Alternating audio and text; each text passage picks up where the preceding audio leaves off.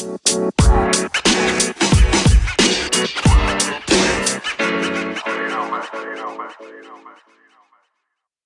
to the third part of the All About Crypto series featuring the world-renowned Anirudh Rastogi. In this episode, we talk about the regulations and what the actual value of crypto is. Let's get straight into it.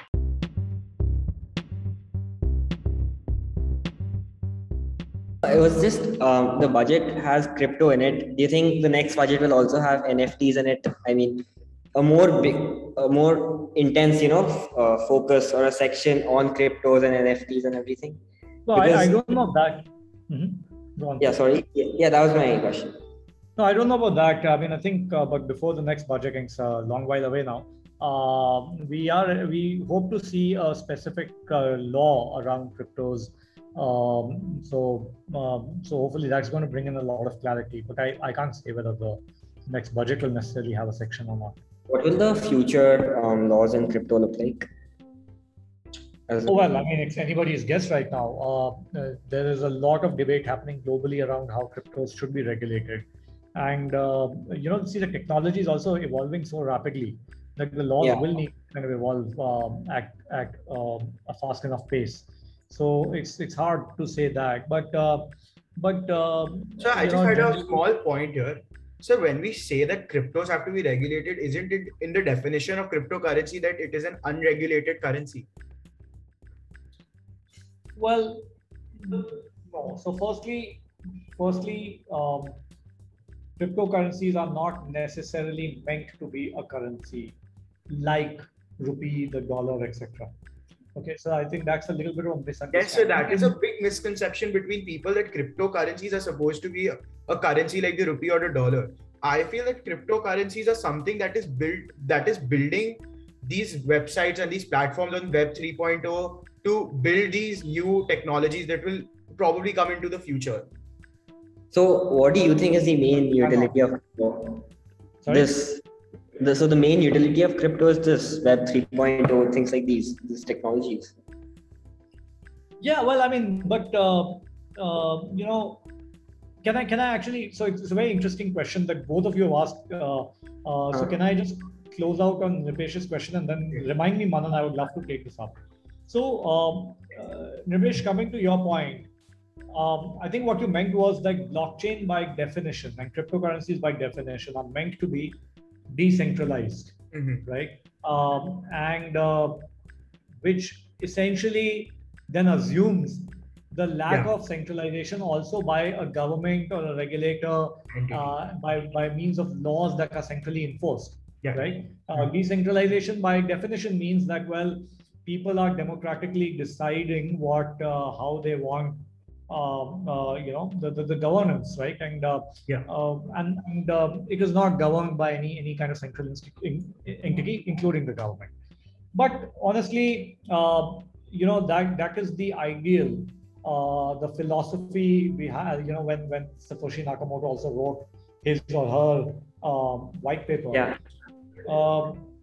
But you always end up at some middle ground between what is ideal, right, and what is the ground reality, right?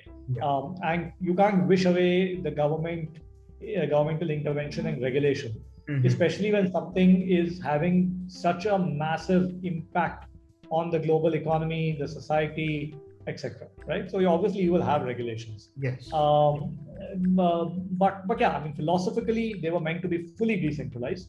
I think that tension will remain, and over the years, you will see that we will go a little bit towards decentralization. We will get pulled back towards centralization, and you keep kind of having progress in that manner.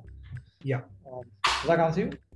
Yeah. So basically, can we say that that a company is gone public, that is the cryptocurrency, and the platform that it is building upon is the company itself? Can you say that again, please?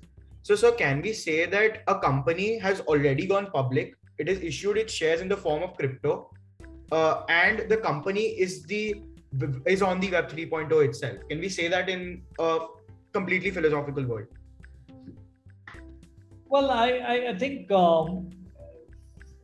philosophically, I actually, this question now, what you're asking me somewhat relates to Manan's earlier question. Let me kind of Great. answer that and use that to kind of Great. probably also pick up on your point. So Manan, when you say that what is ultimately the utility, right? Is it to build other applications? In a way, yes. Very simply put, yes. But if I may ask you, right, both of you, what is the utility of the internet, right? What is it really? I mean, is it to provide a service, I guess. Sorry? It's to provide a service, I guess. But what service, right? I mean, 20 years ago, had you asked somebody, they would have said, well, email, right? Nothing else would have come to their mind, right? 10 years ago, you would have asked somebody, maybe, I mean, depending on where you are in India, it couldn't have been e-commerce. In the US, possibly e-commerce, right? Today, I'm ordering my grocery online. Today, I'm ordering my spectacles online. There is nothing that I don't do online, right? You go on a date, you find a date online. I mean, there's really all aspects of your life. So what is the internet really, right? The internet is nothing. I mean, I like to think of it as basic building blocks, right? As an infrastructure, right? A connecting network of computers on which you can build applications that are global in nature, that allow people and machines to interact across the world and do whatever you want. You can imagine with it, right? There is no limitation on what you can imagine doing with it. Now, within the constraints of the technology, of course. Now, blockchain and cryptos are pretty much the same thing. They are. I like to think of Web 3.0 as the future of the internet, which is basically that the blockchain is building blocks. You can build any kind of decentralized applications. Anything you could build on the centralized internet. Can be built on the internet is also not really decentralized. Fully centralized either. But anything that you could build on Web 2.0, now you can build on Web 3.0 in a decentralized manner using these underlying technologies, right? So, so that is the utility. It's infrastructure. Do what you can with it, right? That is the reason why. And now coming to Nipesh's point, I don't like us talking about a very, very narrow example when we think of cryptocurrencies. Like, well, a company issuing shares. I mean, it's an example that you can relate to today. 2 years hence, the technology would have evolved like 100 times, and you'd have completely unprecedented applications being built on top of it, right? So I think of it like that. Like 10 years ago, Bitcoin, very few people knew, and they could only think of it as a currency. Today, nobody thinks of it as a currency anymore, right? There are so many other things that you are looking to do with it. Look at the back, look at Ethereum, look at all these new crazy gaps that are being built. So that's why I don't like to think of very narrow examples in trying to explain blockchain.